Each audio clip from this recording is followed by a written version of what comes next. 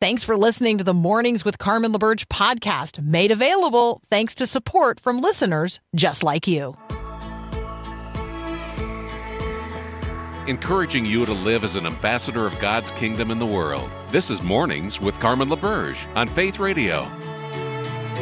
If we're gonna fly, we fly like eagles, arms out wide. If we're gonna fear, we fear no evil. We will rise. By your power we will go. By your spirit we are bold. If we're gonna stand, we stand as giants. If we're gonna walk, we walk as lions.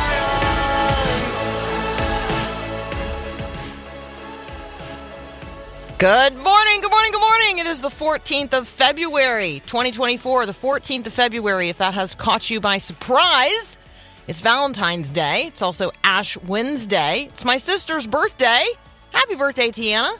It's also my parents' anniversary. So, Ruth Ann and Ron, I don't actually expect that you're up and listening, but if you are, happy anniversary.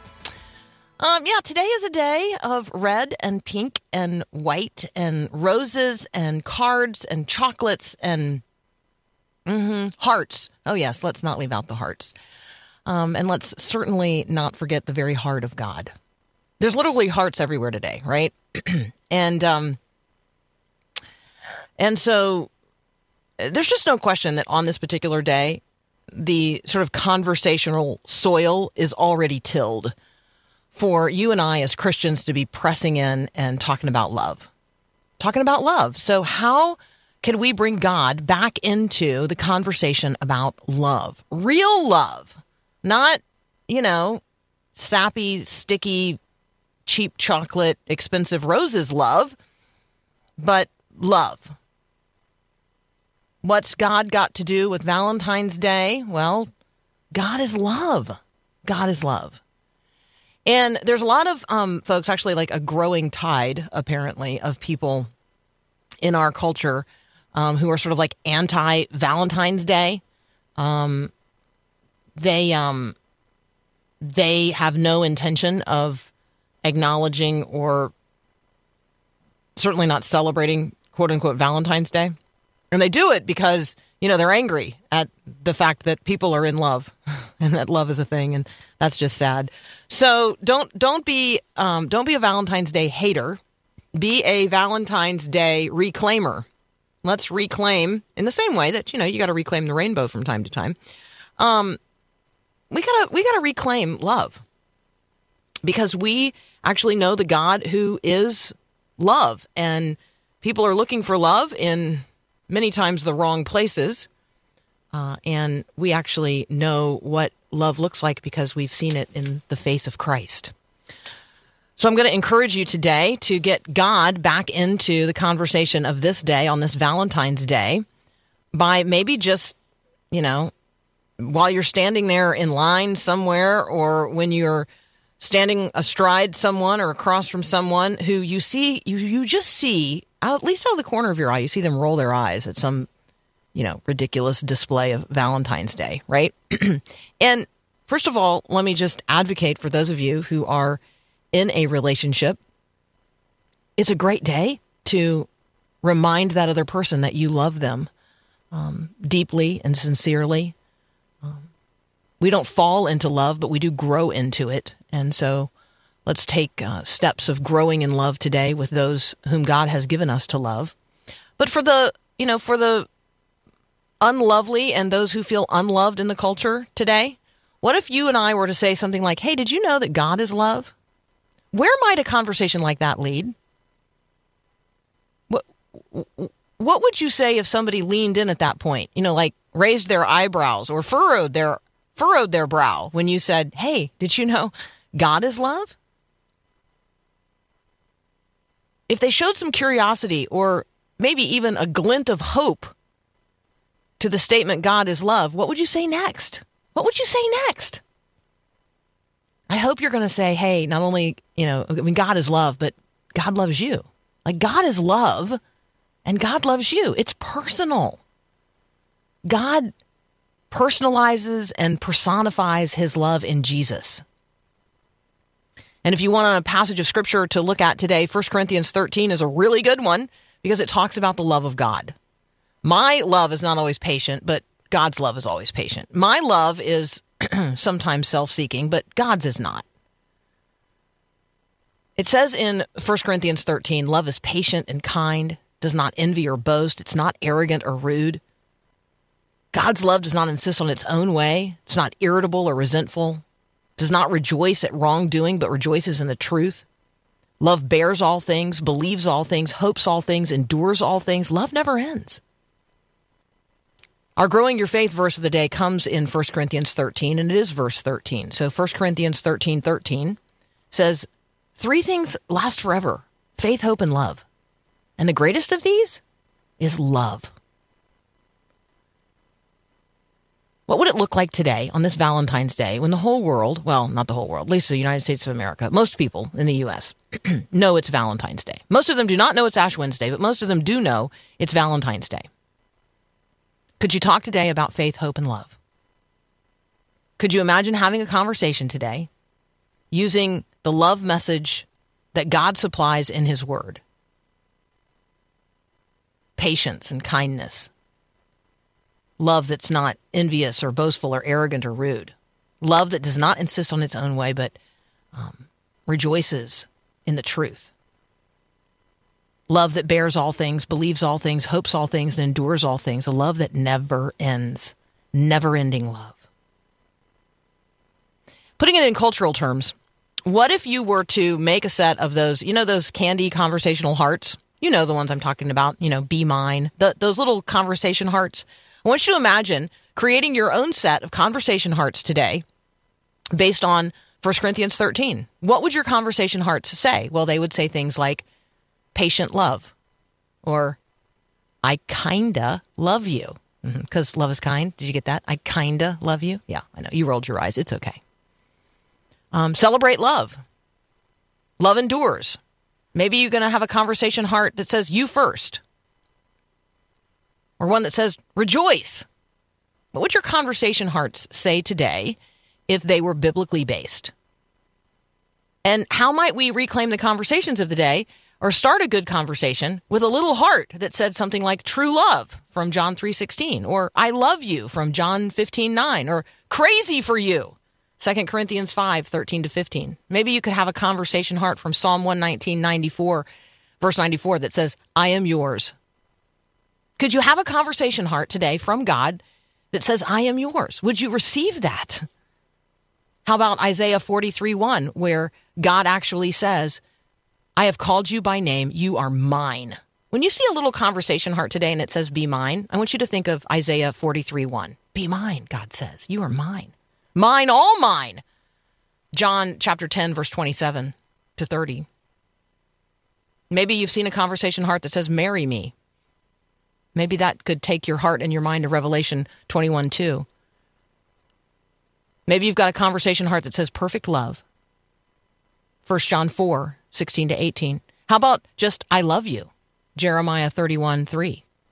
I have loved you with an everlasting love, says the Lord. I have drawn you in with unfailing kindness.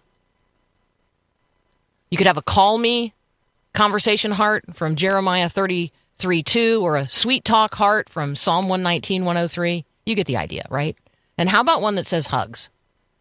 Could you find yourself embraced today in the everlasting arms of God? Those little conversation hearts, yeah, those aren't just for sappy Valentine's Day. Those are opportunities for you and I to get God back into the conversation. Our brother Daryl Crouch is going to join us next. We're going to talk about today as Ash Wednesday, and we're just totally going to have the what does that mean conversation. So today is Valentine's Day, yes. It's also Ash Wednesday. What does that mean? You're listening to Mornings with Carmen.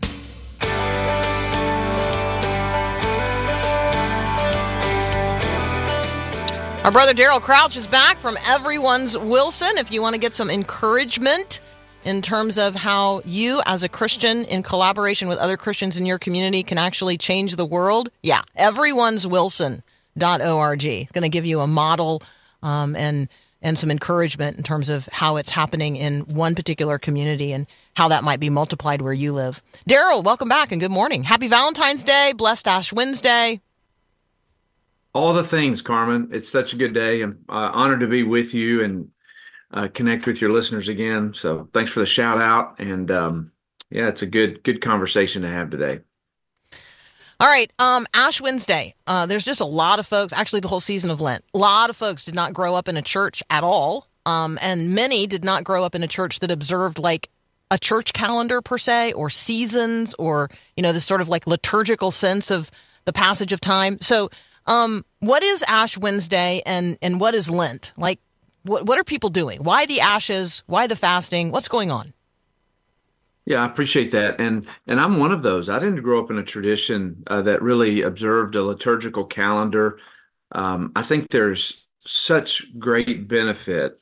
All of us know that there's rhythms in life. The seasons change. We know that in our own personal lives, we need some markers along the way that help us remember who we are. Sometimes even in the secular space, and obviously the New Year's resolutions. Sometimes those are super helpful and whatever. But the reality is that we all recognize we need markers along the way. And Ash Wednesday and Lent, the church established this, centuries ago, in the liturgical calendar. We're observing other celebrations like Christmas and so on. But for Lent, it's a real time of turning our heart to the crucifixion and ultimate resurrection of our Lord. And so Lent begins 40 days out from Easter and from Resurrection Sunday, and it's a way for us to acknowledge our need for a Savior. I think sometimes we can get tied up in religious ritual and think that it's of no value, that it's kind of hollow and void. And certainly it can be. We can be very religious and not in a vibrant relationship with Jesus. However, a vibrant relationship with Jesus will include some rhythms and habits of our life. And so Ash Wednesday, particularly today, is a day of repentance. And we all understand our need to turn our hearts and our lives back to Jesus. We all need the moments to examine our lives and to ask the Lord if there's anything in us that needs to be undone, unlearned, turned away from.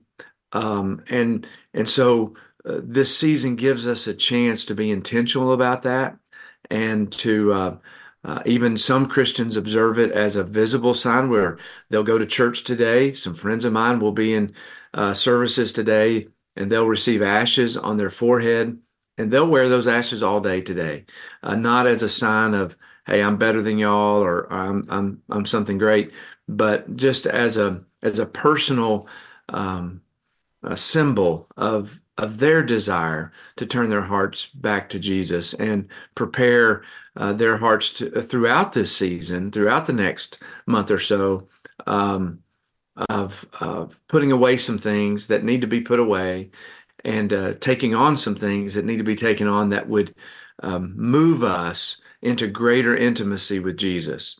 And I'll finish with this. Matthew 16 is that a passage that's very familiar to many of us, where Jesus said, "If anyone wants to follow after me, let him deny himself, take up his cross, and follow me." So those three kind of actions: denying self, taking up Jesus's cross, or taking up his cross, excuse me, and following Jesus.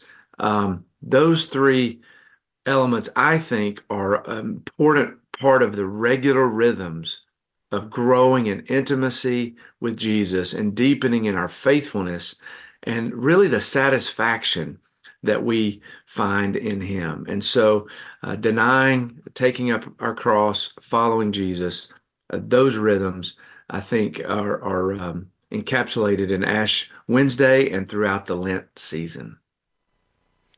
You're definitely going to see people today with an ashen cross on their forehead.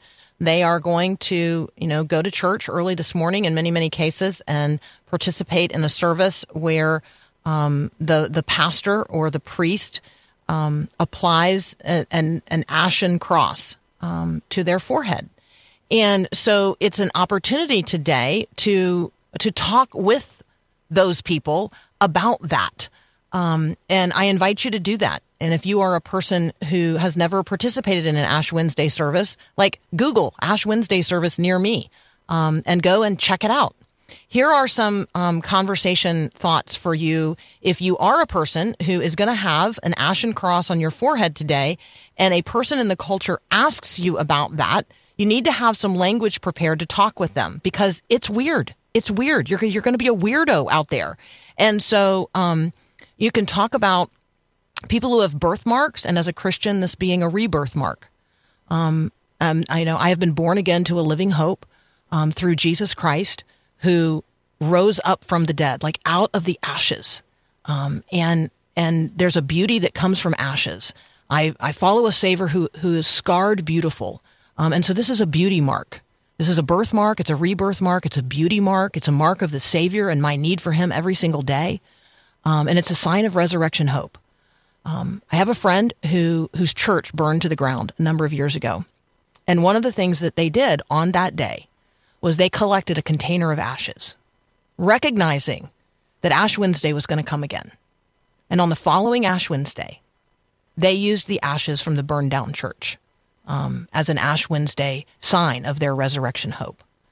Many people will have taken the palm fronds from last year's Palm Sunday service, and they will have let them dry, and then once they were dry, they will have burned them.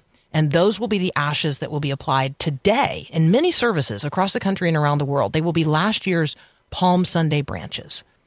Because every single year, we need a renewal and a reminder of who we are and our need for a Savior. Jesus turns his eyes toward Jerusalem, and during Lent, we do so as well. We're going to continue our conversation with our brother Daryl Crouch here in just a moment. He has a really good piece posted on his Substack about, those of us who want to collaborate with other Christians in our community to bring real change and to give people resurrection hope. Sometimes we face barriers related to how do we collaborate with one another? And so we're going to let Daryl walk us through the 5 challenges that he observes in this piece.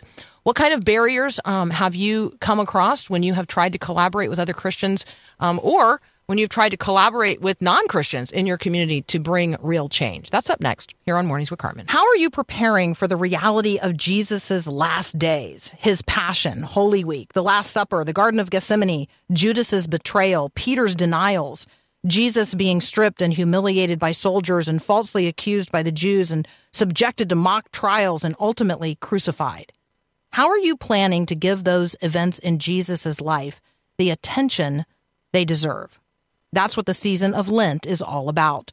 The 40 days prior to Easter are set aside to prepare ourselves to face the reality of the cross, and yes, ultimately to celebrate the reality of the empty tomb. I invite you to join us in reading through the Bible together during Lent. The study will provide a way for you to intentionally engage each day with the Word of God. You can sign up today at myfaithradio.com as we read through the Bible together this Lent.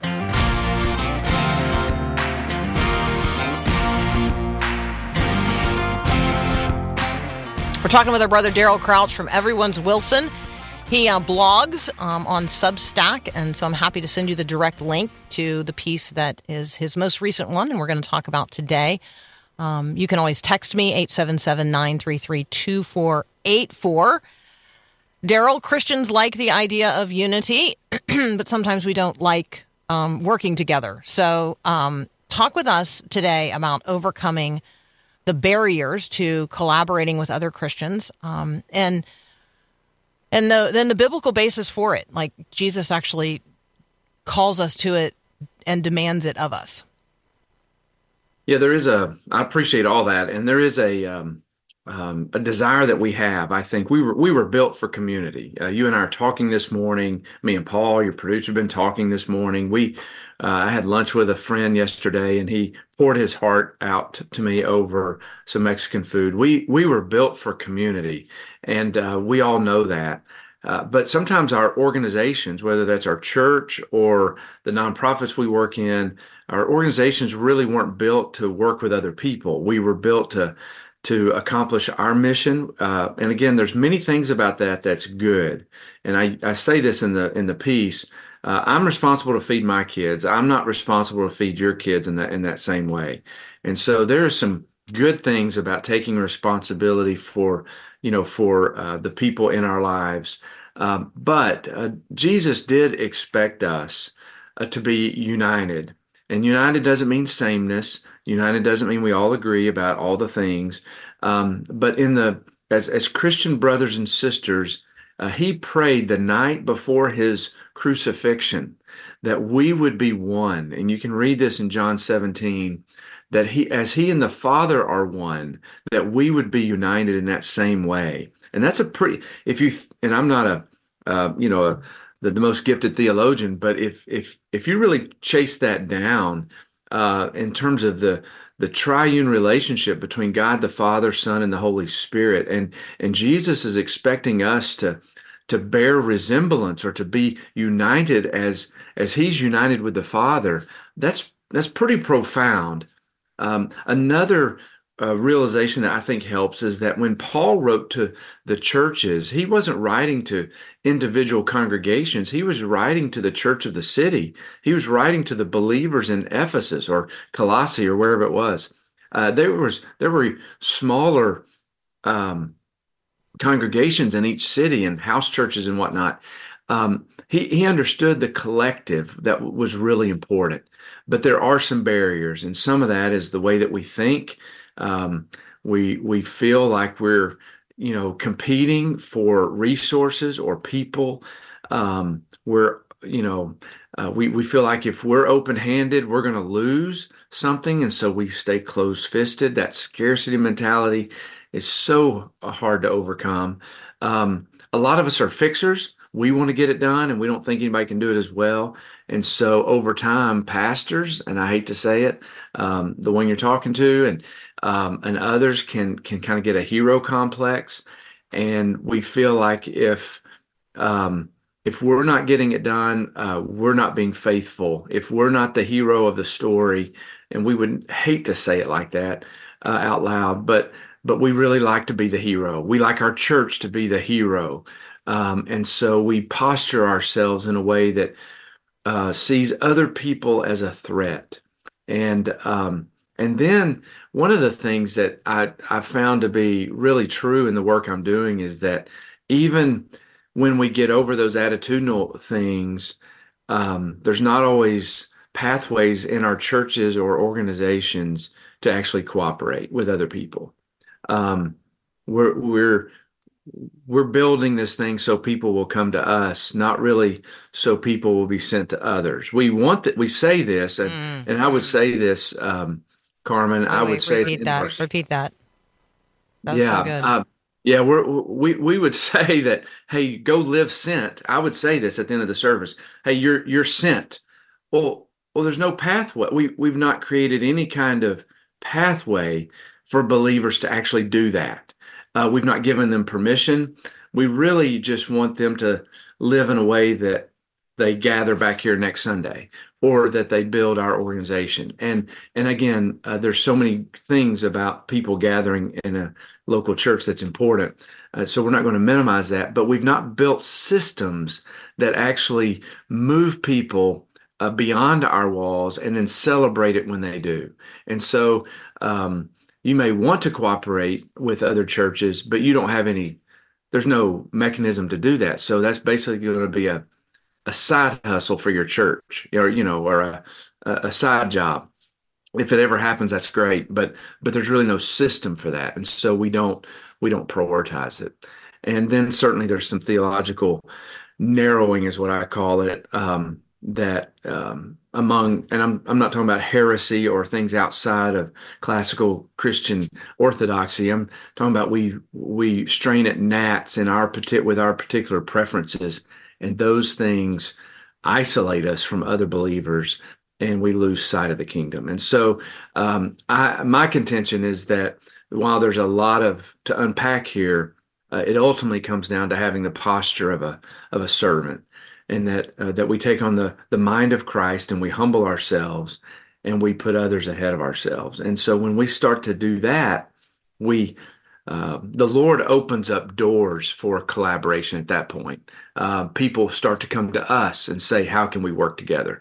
And these are not just Christians, but these are public sector leaders will start to come to the church and say, hey, can you help us here? Because we see that you love us this way, and we know your reputation. So the favor in the community grows when we humble ourselves and live open-handed that way. So that's a summary, but it's just so important that if we understand that if our community is waiting on us, we tend to wag our finger and think they're not listening, but they are waiting on us to do what Jesus prayed for us to do, so that the light of the gospel could shine bright into every corner of the community. So I'm pumped about that and excited to help facilitate that around in communities around the country.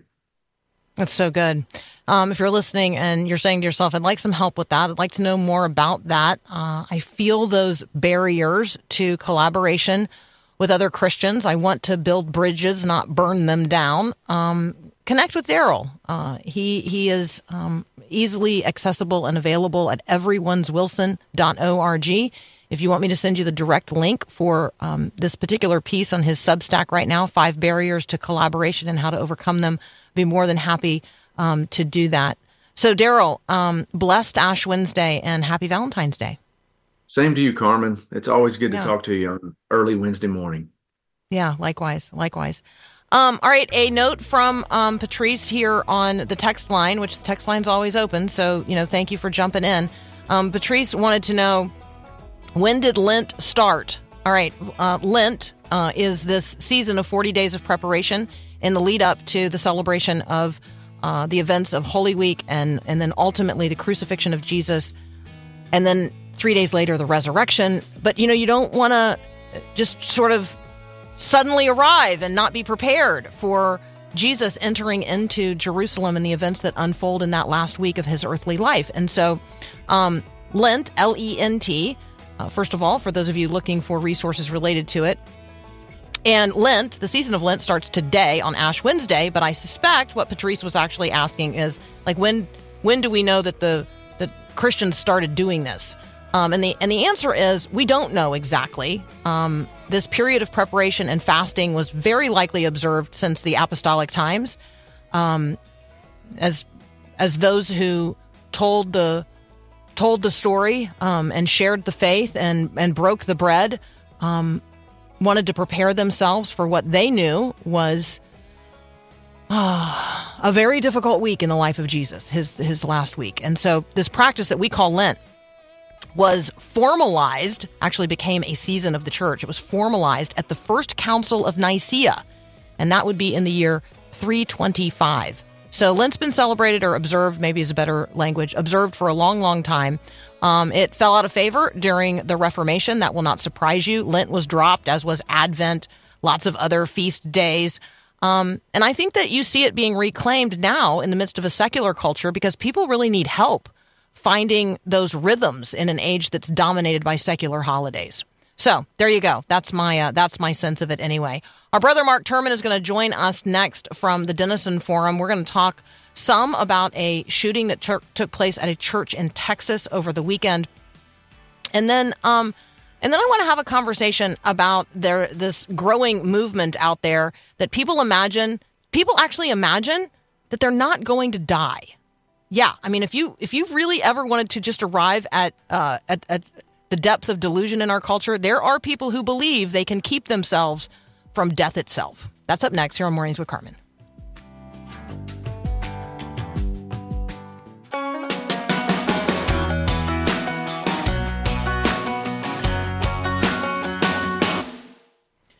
How much would you pay not to die? How much would you pay not to die? Now, the Sunday school answer to that question is Jesus paid it all. But what would you pay not to die? Would you pay $2 million a year for an anti-aging regime?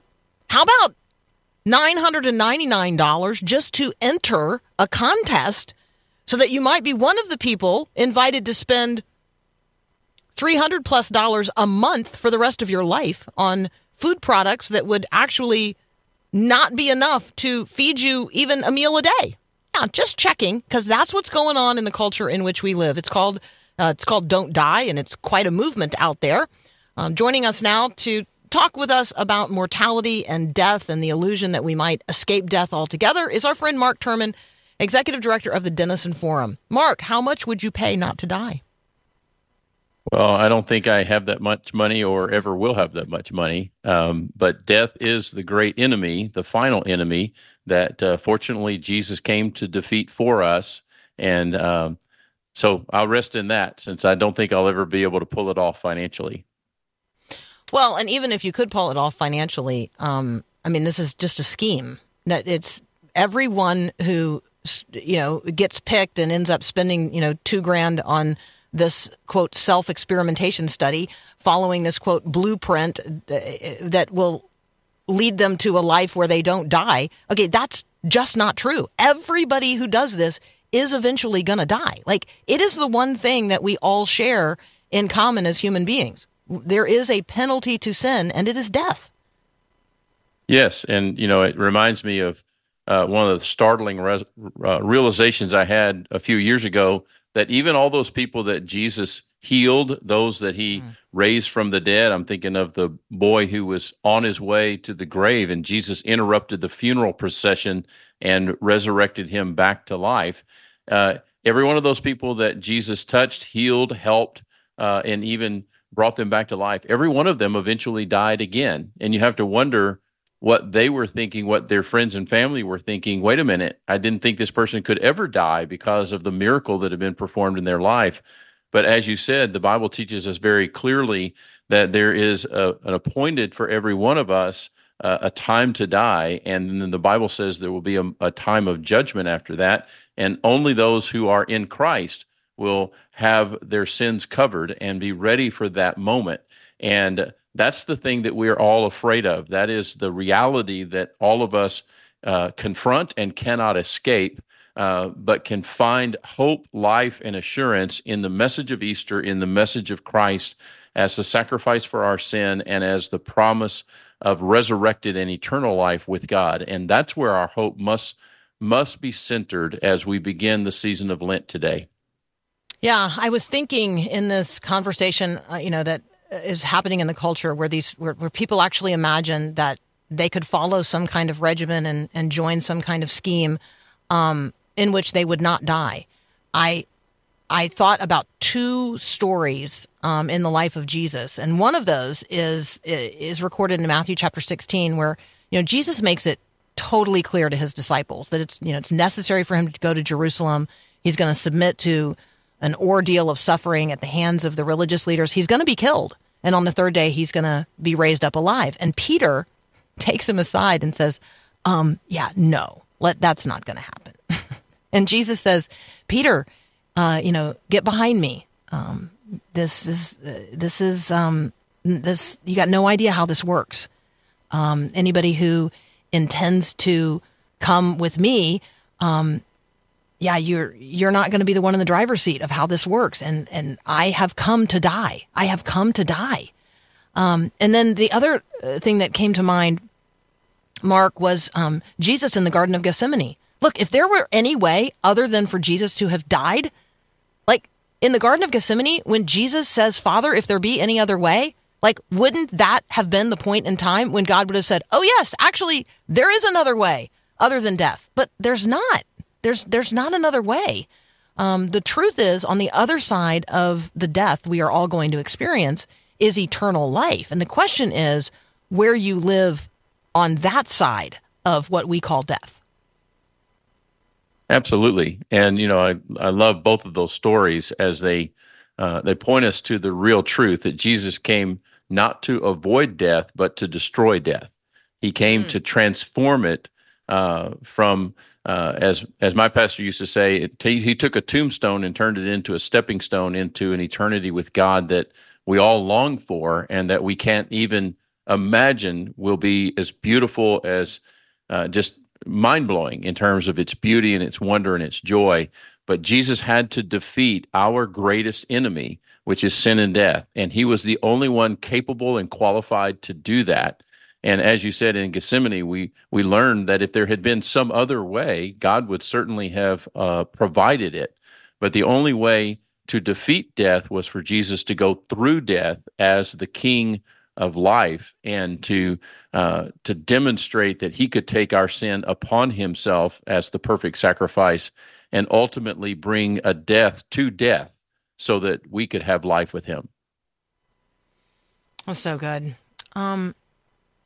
Is there a resource out there that, when you think about the conversations that each of us have the opportunity to enter into, maybe with those who imagine that death can be avoided, even at all costs, even at significant cost, like the Don't Die crowd. Is there a resource out there? I guess I'm thinking about Randy Alcorn's book, Heaven. Is there another one? Is there anything out there that you have pointed to or found helpful where you're like, this is really a good conversational tool to talk with people who are confused about death and what happens after? Yeah, I think there's lots of good resources out there. Alcorn is a trusted writer. I believe Philip Yancey's memoir that he recently released about 18 months ago, where he recounts his own journey of faith and now the hope that he is holding on to as he gets into his latter years, was very meaningful to me and very encouraging and comforting. My own pastor wrote a book called Why Me, Lord? And several other books. He wrote a book called Gospel for the Graveside, in which he shared a number of messages about claiming the promises of Christ in the face of death, and with the assurance that we have a living and worthy hope in Christ. And I think all of those kinds of resources, starting with the Bible, of course, there's so many great things. 1 Corinthians 15 comes to mind as just the long extended explanation that God gave through the Apostle Paul about the promise and the assurance of resurrection, and the certainty that there is an even more incredible, beautiful life awaiting us through our relationship with Christ. And especially during this season, I love going back to that passage in 1 Corinthians 15 where Paul says that we have this absolute certainty that death has been swallowed up in life because of Christ. If you think for a moment that you're in control, you've got it all mapped out, you have a life plan. We live in a world where that can change in an instant, an absolute instant. And so we're going to talk with Mark next about a shooting that took place at a Texas church over the weekend. We're going to talk about what we know, and we're going to talk about some of the things that it might tell us about the days in which we live. What do you think is going to happen today, and how much control over it do you think you have? Yeah, that conversation up next here on Mornings with Carmen. This is your birthday song. It isn't very long. Hey, Faith Radio is celebrating 75 years of bringing faith to life. That's right. We are 75 this year. So to celebrate, we are giving away 75 Faith Radio birthday boxes packed with all kinds of fun things to help you grow in your walk of faith and, yes, celebrate with us. So we're going to be celebrating the birth and growth and future of Faith Radio all year long. And you are an integral part of the Faith Radio family. And so we want to send you a gift. How fun is that? This is our birthday song. It isn't very long. So to enter to win a Faith Radio birthday box today, come to myfaithradio.com.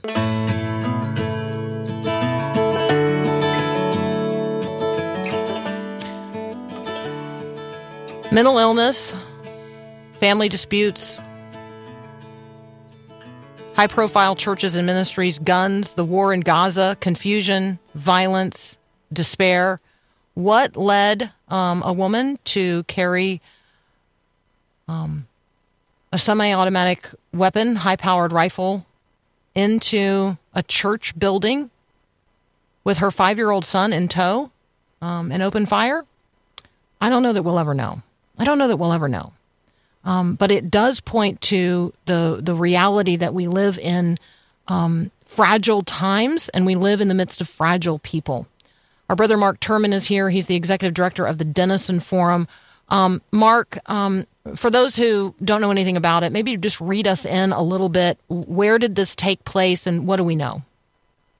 A really tragic story out of Houston on Sunday at Joel Osteen's church, Lakewood Community Church, on the South Freeway in Houston. Been by this church a number of times. My daughter lived just a mile or two away from this church not so long ago. And so a woman walked in with her 5-year-old son. She was wearing a trench coat, and under that trench coat had an AR-15 that she began to shoot inside the lobby of the church, and 2 off-duty police officers returned fire and ended up killing her. In that exchange, in some way, her 5-year-old son was also critically wounded and is still today fighting for his life. Another person at the church was wounded in the leg and fortunately has already been released from the hospital. But some of the background of this story is that this woman had a 20-year history of struggling with mental illness and with all kinds of conflicts. Her neighbors had, at least on one occasion, one of her neighbors had taken a restraining order out because they were fearful of her. She apparently had a troubled marriage to a person with Jewish connections. And so the rifle that she brought in had the word Palestine inscribed on it in some way. The police are still trying to understand what the connection to that might be between with the conflict between Hamas and Israel. But just an incredibly tragic situation. You know, Carmen, I talk with leaders at my church. No one ever comes to church expecting danger. But that has become the world that we now live in. And other parts of the world have lived that reality much longer and deeper than we have. But it has become, unfortunately, commonplace even in our culture and in our part of the world, and leaves us with a sense of insecurity that is really, at times, very, very troubling. I have heard... I hear people respond in multiple ways when they hear a news item like this. And on some people, I have heard, say, well, I'm just going to start carrying. And by that, they mean they're going to arm themselves. And it's one thing for off-duty police officers to be prepared to respond in this kind of situation. It's another thing for everybody in, the gathering place, the narthex, use whatever language fits you, to draw a weapon. And I'm very thankful that this took place at 2 p.m. when even this church was almost empty.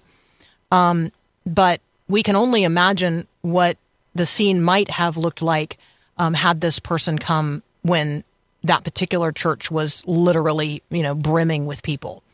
I would be prepared to do what? Like, this is the question that I think Christians have to answer. Are you really prepared? Are you really prepared to draw a weapon and shoot someone that you don't know in the midst of a chaotic situation and scene? And if you're not prepared to kill somebody, you shouldn't draw a weapon. And I'm not prepared to kill somebody. I am not prepared to take someone else's life into my own hands. So you, like me, probably have these conversations with people from time to time when in this bravado, they're like, well, I'm just going to start carrying. Can you just address that as a Christian?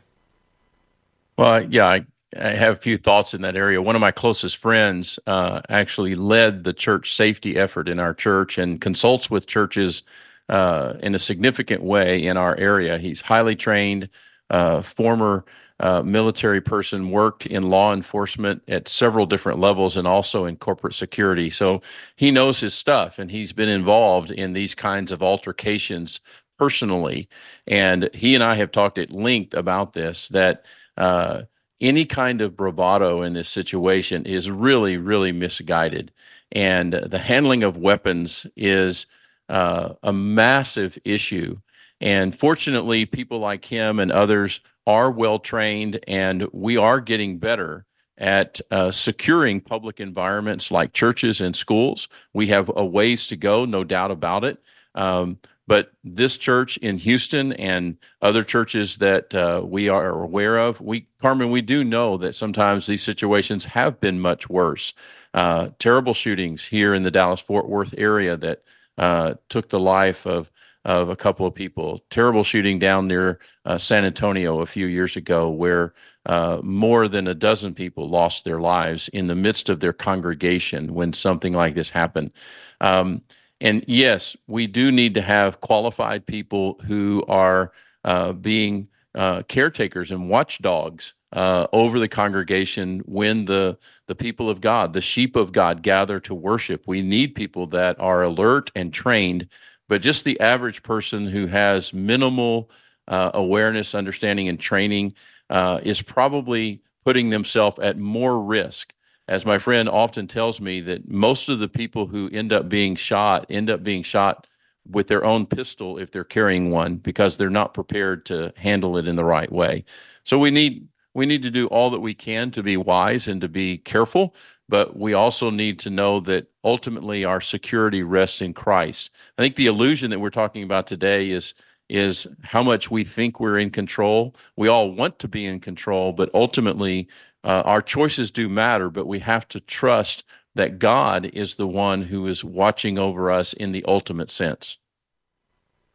That's so good. Mark, as always, thank you so much. Blessings on you and yours during this season of Lent in preparation for the events of Holy Week. We turn ourselves with Jesus toward Jerusalem today. And happy Valentine's Day as well. May the love of Christ not only be experienced by you, but through you in the lives of others. Thank you, Carmen. Same to you. Yeah. Thank you.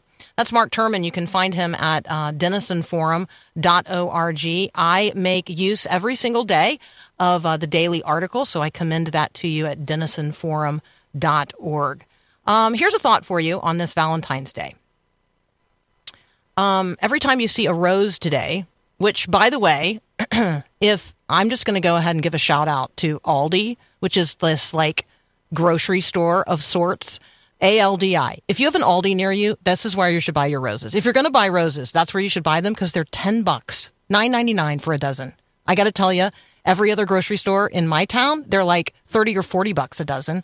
And if you tried to go to a florist, it's like $150 a dozen today. So just anyway, go to Aldi. Yeah, that's not actually promotional because it's just where I bought my roses for Jim. He's a total color junkie, so I bought him. My budget was like $20, and so at Aldi, it meant I could get 2 dozen. So he has a dozen yellow roses and a dozen orange roses this morning. Orange-ish. I don't know. It's probably not technically orange. Anyway, all that to being said, when you see a rose today, think of Jesus because up from the grave, he arose. Oh, there you go. Little thought for the day. All right, we've got another hour together. Oh, yes, thank you for the person who sent me the roses are red, violets are blue. Someone loves you. Here's a clue, John 3:16. And another message on this Valentine's Day. You're spending it alone? Don't be lonely. Text the word lonely to 877-933-2484. We've got a message for you as well. Thanks for listening to Mornings with Carmen LaBerge. Podcasts like this are available because of your support. If it's important to you to hear things that encourage your faith, click the link in the show notes to give now. And thanks.